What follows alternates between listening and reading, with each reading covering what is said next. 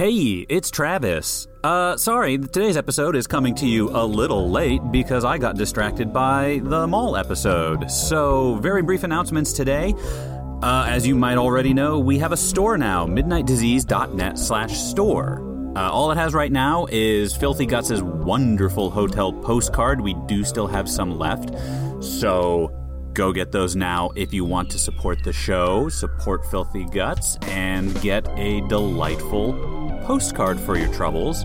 We will also be launching a Patreon later this month, and that's going to include the bonuses like the ad-free, the bonus episodes, some behind-the-scenes stuff later on, pins, that kind of stuff. Pacific is all over it, so be on the lookout for that. Okay, that's about it. Please enjoy this late episode of The Hotel. Through the dirty lobby windows, I can see forever. The flat horizon appears to go on forever. Dry brush dots the dirty sandy landscape, cut through by a strip of black asphalt that vanishes far beyond where I can see. We're stuck in a perpetual twilight. The purple night bleeding softly over the umber-orange dust just at the edges of the shadows. Like the cold breeze on a hot night that reminds you of endings. I can only assume the vista plays out in all directions, but my limited view is cramped further by the bungalows. 5 of them, curving out, cradling the lobby, guiding the eye towards the road the guests may drive in on. I don't know how far down that road the guests are, or where the boundaries of the hotel herself begin. The wide windows let in comforting, contrasting shadows and beams of harsh light that catch the considerable ambient dust over the sickly tiled floor and a short wooden table. A filthy couch rests next to a very old coffee pot that bubbles almost loud enough to drown out the buzzing fluorescent lights. My uniform tonight is as loud as the both of them. A turquoise pantsuit with thick black strips of velvet accenting the lines. The kerchief is a bit much, but at least the turquoise shoes are flats. I busy myself with my work, opening the guest book and checking again for the reservation card. It's late today. The owner works in his own time. Prerogative of privilege, I can wait. I glance at the supply closet door by the front desk. My view from the front desk may be limited, but my lobby boy starts most nights in cramped darkness, and he won't even come out until he's needed. Dust glints as it drifts to nowhere through the light crossing my front desk. My hand is hovering over the front desk bell. If I never rang it, I wonder, would he ever come out? The owner appears, standing in a ray of light before me. My eyes try to register his unfolding from a point of nothing, spinning up seemingly from one of a trillion motes of dust. Or maybe my eyes just needed to adjust to the afternoon light. He doesn't say a word, but he glowers at my hand, still hanging over the bell. He slowly turns his head to the supply closet. He then makes a big show of slowly turning around, shoulders straight and tall, hands on his hips, as if investigating the lobby for the guest. He keeps turning in a slow circle until he faces me again, hands open and upward, meeting my eyes with a silent, mocking question. What are you doing?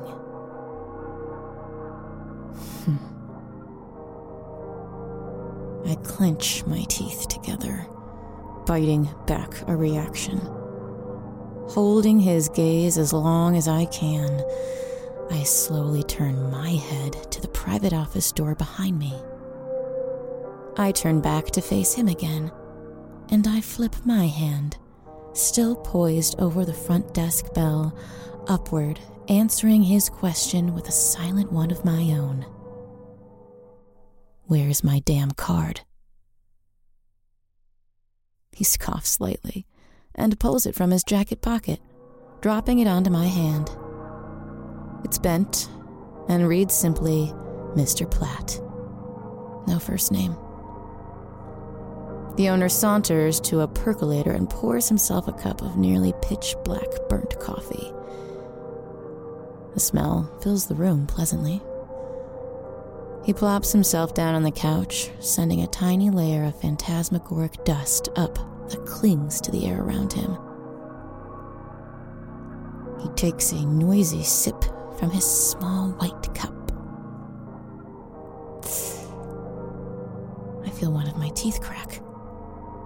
Maybe I've already begun to rot. Maybe. But he hasn't. He's just sitting on that couch, and he doesn't need the hotel to mask anything to appear healthy and alive when the guest arrives. When I check him in, when my lobby boy takes him to the room he built, the owner will just sit on that couch, apparently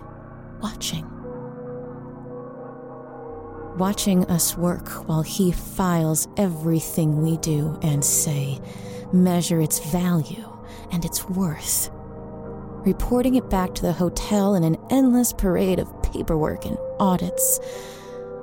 I don't know what use the hotel has for this man. What function he serves, what he provides her, what she needs him to do. Why is he allowed to freely and idly roam anywhere and everywhere inside her halls and rooms and many, many stories while we maintain guest after guest after guest? But there are many things we don't know at the hotel. As many mysteries as there are rooms, perhaps. I can't understand them all any more than I can enter each room. He sips his coffee and stares at me. I do know that despite his station, the power the hotel may grant him, I run this lobby.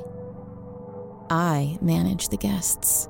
I make the decisions night after night to ensure everything runs smoothly. And I am free to do that however I see fit. However we see fit. I stare right back at him when I ring the front desk bell. He bristles and sits up, swallowing the rest of his coffee and sneering. I guess something left a bad taste in his mouth. He can put it in a report. My lobby boy is dressed tragically similar to me. Black slacks and a coral-colored short-sleeve button-up with black accents. His hard-bottomed, coral-colored shoes come to a stop immediately when he sees the owner sitting on the couch, glaring at him with bright eyes.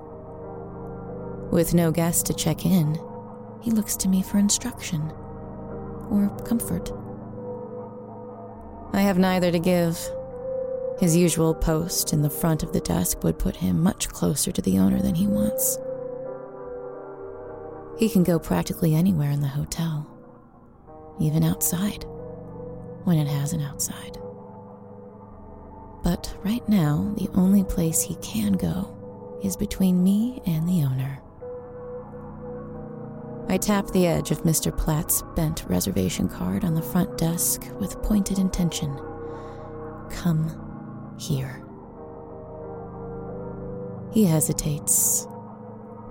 And in that hesitation, that tiny moment, the owner scoffs again lightly and drops his styrofoam cup carelessly on the floor. The dregs of his coffee join the collection of stains by the wooden table. I tighten my lips and feel another tooth crack. The lobby boy now has to reckon with my bright glare. That shakes him loose, and he quickly grabs a rag and bottle to clean up the mess. He tries not to look at the owner as he scuttles over. The owner stands up brusquely as soon as the lobby boy gets close. It startles him enough to drop the plastic bottle with a noisy clatter. Their eyes meet. The lobby boy reacting without thinking, and he freezes.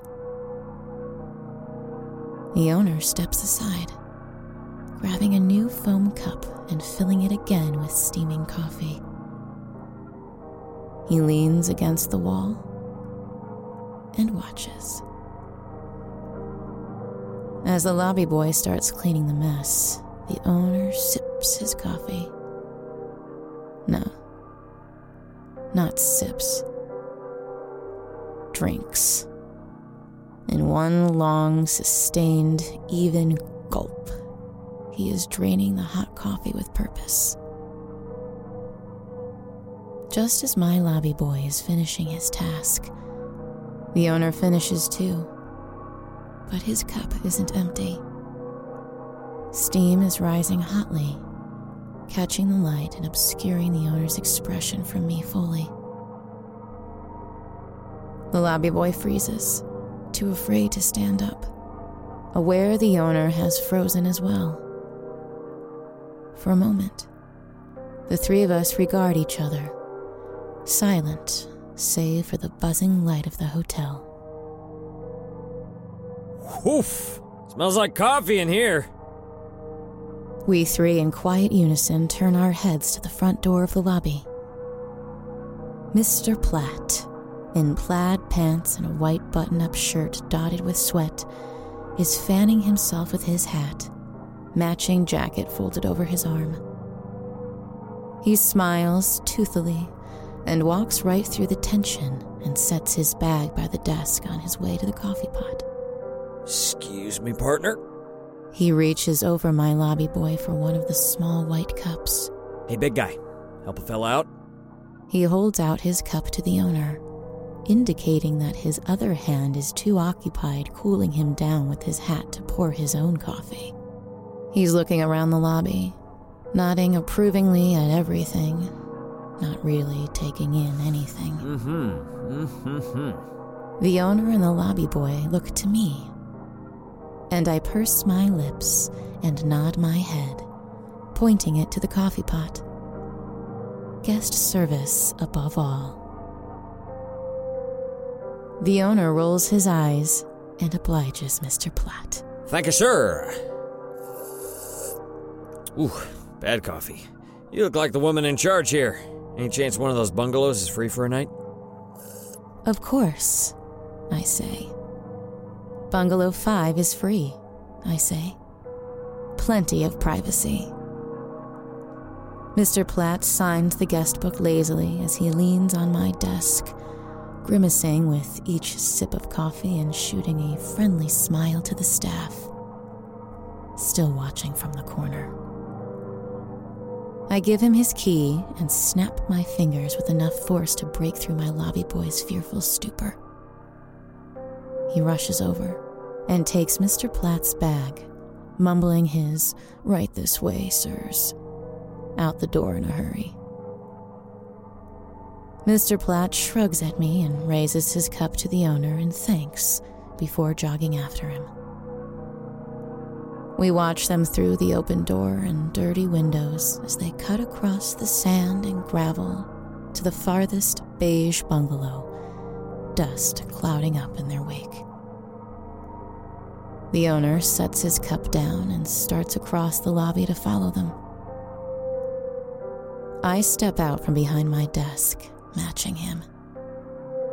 He stops, so I stop.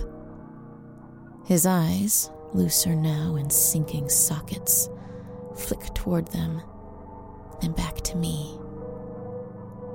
I narrow mine back at him.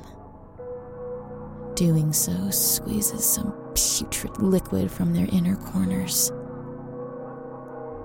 He takes another step, so I take another step.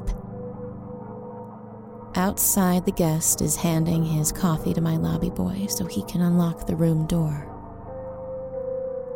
The owner, taking slow, even strides, goes back to the coffee pot and pours himself a third cup of the night.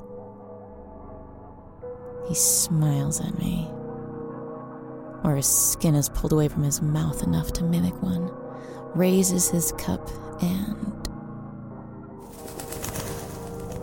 he appears again several yards away, outside the lobby and in the endless afternoon sun. I move to the doorway, gritting my teeth so hard now one snaps off in my jaw. I spit it out, through the lobby door and onto the gravel drive. I feel a wave move through my body like a passing swell in a rainstorm, and I know it won't be long now. Out there, outside the hotel, I can see the sickly white of the owner's skull catching the orange sunlight. He's watching the bungalow, though. Not a glance or gloat sent my way. Shreds of dry skin and cloth float on the soft wind with a tiny layer around him as he rigidly watches my lobby boy help the guest to his room. I unball my fists, but the reservation card is already soaked to mush in my putrefying hands. I put it in my pocket anyway. It was bent anyway. Bent, broken, or gone. It's mine, though. For now. That's the way the hotel wants it. That's the way the hotel wants all of us. Just as we are, until we aren't. Perhaps that's what the owner struggles with. Perhaps he isn't testing me. Perhaps he isn't even auditing right now. But he is watching, intently, with nothing else to do. Nothing to provide, no longer needed, and nowhere to go. I, too, watch. My spoiling body breaking down, soaking this tacky uniform with worse than sweat, and as my eyes begin to dissolve, streams of thick liquid rot run down my face.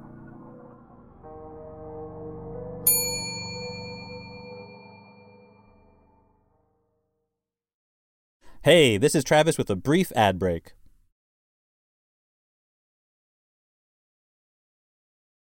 Thanks for listening. Now back to The Hotel.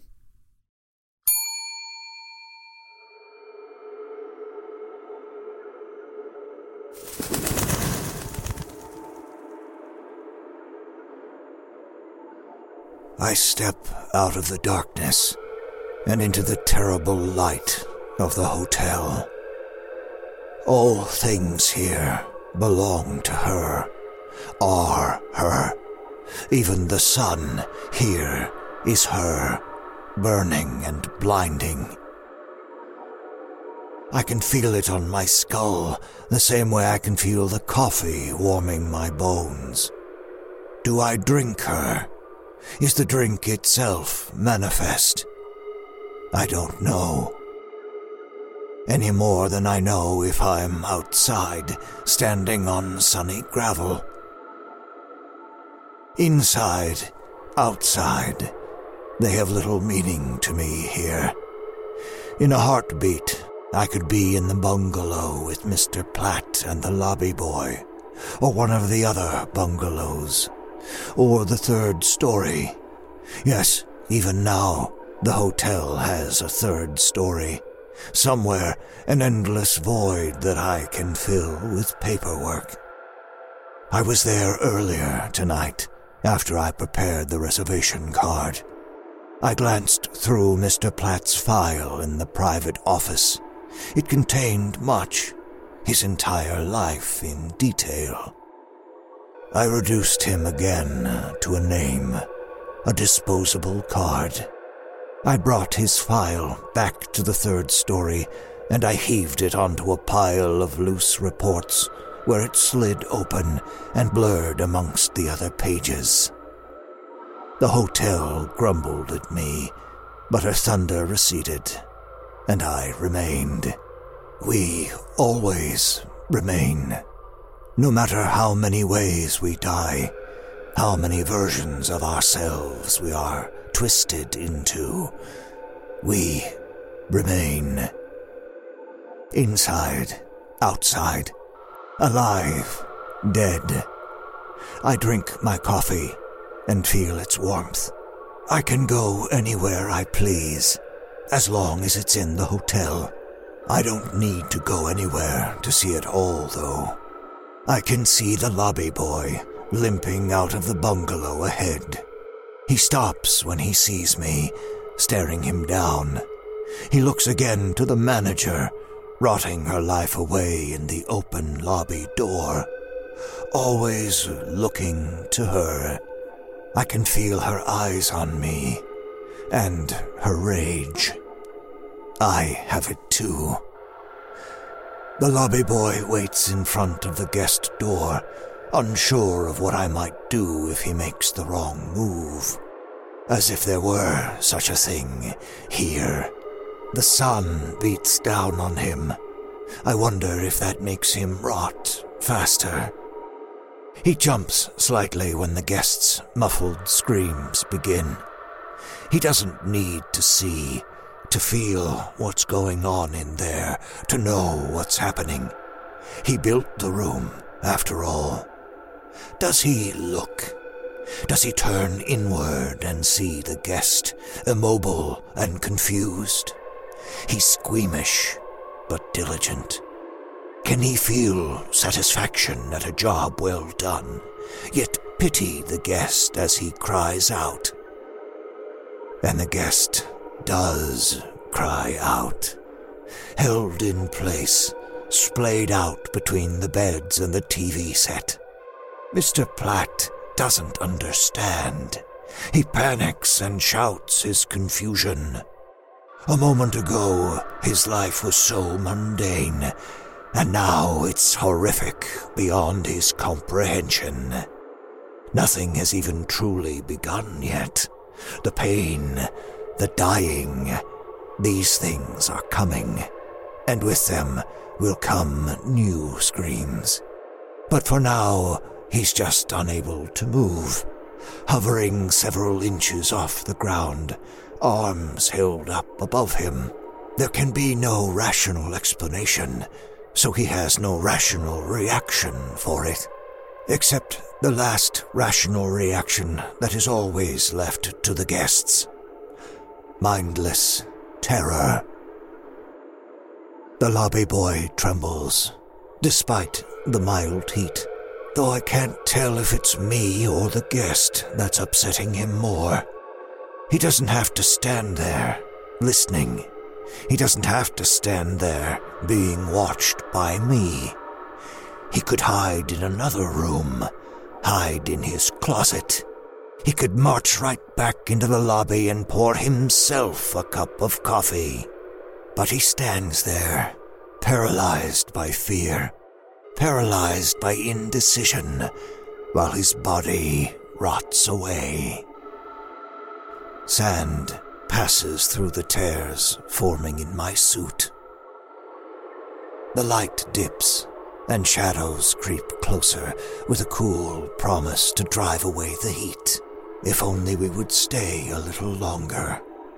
But Mr. Platt sounds another scream, piercing this time, and I know none of us will be here much longer. And I know each of us will never leave. I take a step toward the lobby boy as he stops his shaking. The guest's low moaning weaves in between the wind. He's being pulled apart. Some force in there, something the lobby boy put in there, is going to take this man, piece by piece, away from himself, in a sense. I look without eyes and see the joints of his extremities loosen and pull and pop. He doesn't sag. The tension keeps him tight, but it doesn't come with any relief. It pulls and pulls, stretching his body past where he thought it could, farther and farther, past where he knows it should. The lobby boy is standing so stiffly now that he begins to tremble again, this time from the effort.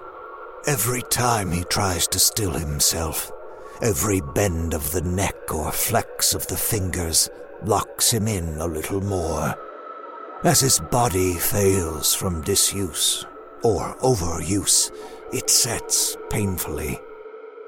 I step closer, and despite the distance, he tenses up, trying to hold a professional pose.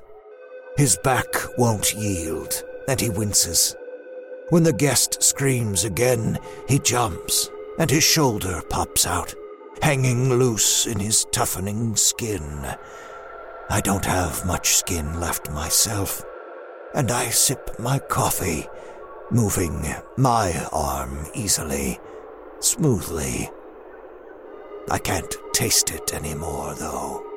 I can feel its heat as it falls over my bones. I can feel the texture of the cup in what's left of my hand. But its essence, its purpose, is now purely theatrical. I suppose it always was. I crush the cup in my hand and let the rest of the coffee pour down my arm, soak my sleeve, stain the rocks at my feet. Inside Bungalow 5, something starts dripping down to the guests' feet as well. Skin is pliable, but tears easily. I know this. I unball my bony fist and let the cup join its contents on the ground of the hotel. The wind picks it up and blows it toward the lobby boy. He looks at it with pale, empty eyes, and I wonder what he sees. Cup or construct? I feel a pointed nothing burning silently on the side of my face. Half turning, I see the manager is still standing in the shady threshold of the hotel lobby. Duty compels her to stay there, by the front desk, by her private office. Perhaps more than duty. She prides herself on taking care of the hotel completely. It runs like a clock under her watch. 100 tiny gears and rings, coils, pins, all working together in unison. But this clock ticks on with such ferocity that any grain of sand that works its way in is ground out, crushed by the machination into something smaller than dust. And she bears the heavy responsibility of winding it. Endlessly the hands must circle, the heart must beat, and the guests must die. So she stays in the lobby. Her torso sags down into her hips, and she locks her knees as tightly as she still can, trying to stay standing as long as possible. I make a mental note of it. A staff on their feet projects a more professional image to the guests. She's been grinding her teeth, though. I can see them, worn down, broken, when her jaw goes slack and unhinges. Some rotten poison slides off her face and out of her mouth and puddles at her feet. She just folds her arms and stares at me. A bad attitude is not insubordination, and therefore requires no corporate action. And as a member of management, she is due a certain level of respect. But in this moment, I'm glad enough of my face has fallen away that my expression is unreadable.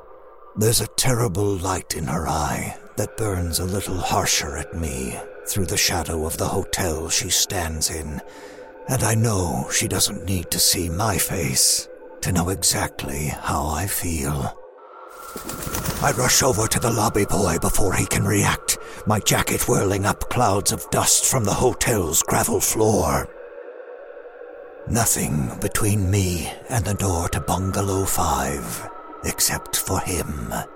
He shakes, almost audibly, and winces as his stiff body revolts against the sudden movement. I put my thick, bony hand on his shoulder, squeezing him into stillness. He complies. He even holds his breath. I glance back over my shoulder at the lobby, at the manager, stiff and straight as a board, hands clenched so tight she's dripping out of her palms. She's leaning forward, trying to hold her body together with sheer force of will, but still in the lobby. I press on the lobby boy's shoulder, pushing him slowly to the side, out of my way, back into her field of vision. They both relax, very slightly. I turn to face her, straightening his uniform lightly with one hand, while my other searches behind me for the doorknob. I turn it roughly and crack the door open. Mr. Platt's pained wails and the hot scent of sweat and blood rush out into a noisy panic. Before I whirl into the room, I give the boy a push toward his manager with a final, painful squeeze of his shoulder that lets him know I'm not done with you yet. The door slams shut behind me, closing out the sunlight provided by the hotel. The heavy curtains are drawn closed, but bluish light manages to intrude at the edges of the window and onto the grisly scene of the room. Mr. Platt's arms and legs are stretched, just far enough that he has to know there can be no saving them, no saving him. His fingers twitch and curl with movements beyond his control, as his nerves and muscles and ligaments tense and pop. His body appears to struggle, independent of any clear wishes of his own. It's a natural reaction that goes beyond even pain. Not the spasms of death, not yet, but a close relation. The jerking dance of dying. One of his hips comes loose from his pelvis, and this sends some new threshold of pain through his nervous system. He doesn't scream this time. He inhales so quickly and so sharply that there isn't anything left for a scream. His eyes flutter, and his shoulders shudder as sweat pours down his face in runny globs. I can't tell if he's noticed me or not. I can't imagine he hasn't, but I would understand if he were too distracted to say hello. I step in front of this man, stuck in space and horror.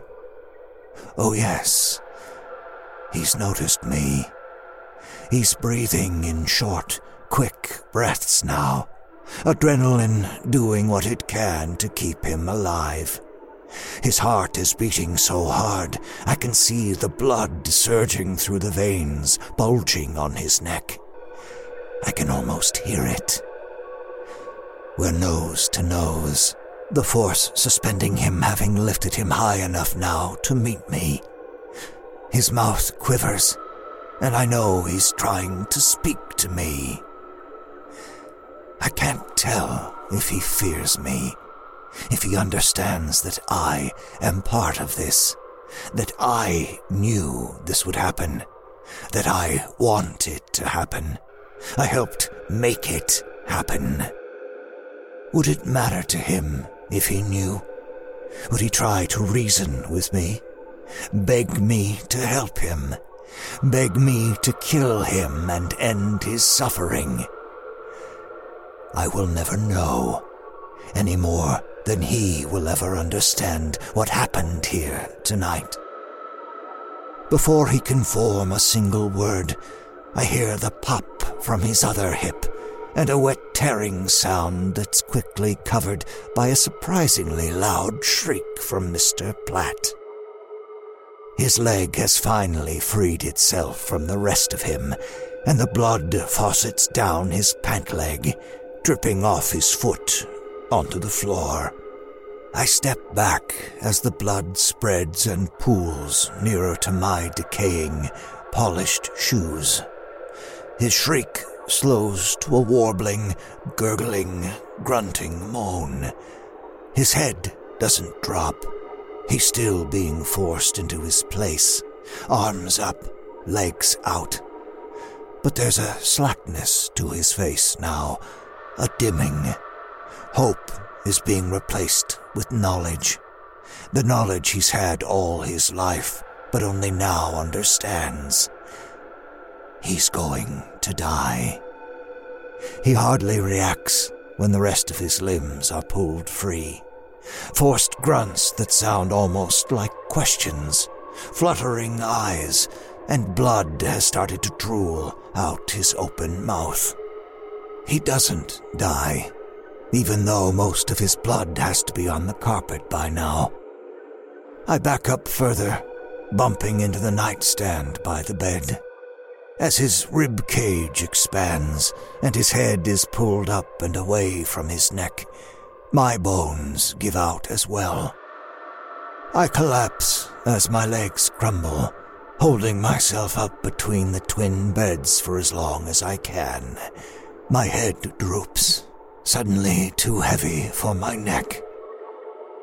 I use the last of my strength to look up at the guest instead.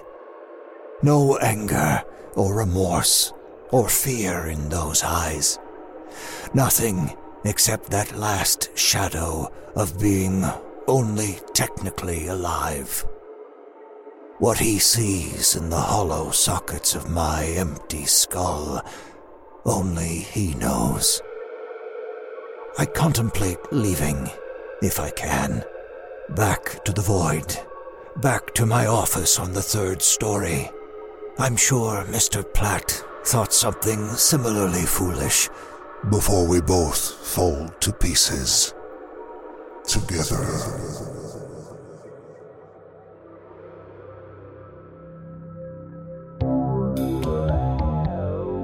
The Hotel was created and produced by Travis McMaster and Mark Whitten, starring Kelly Nineltowski as the manager, Mark Whitten as the lobby boy, Graham Rowett as the owner, and Krista Lewis. Music by Lauren Picorni, West Rodri, and special guest composer Zach Tatum Drake.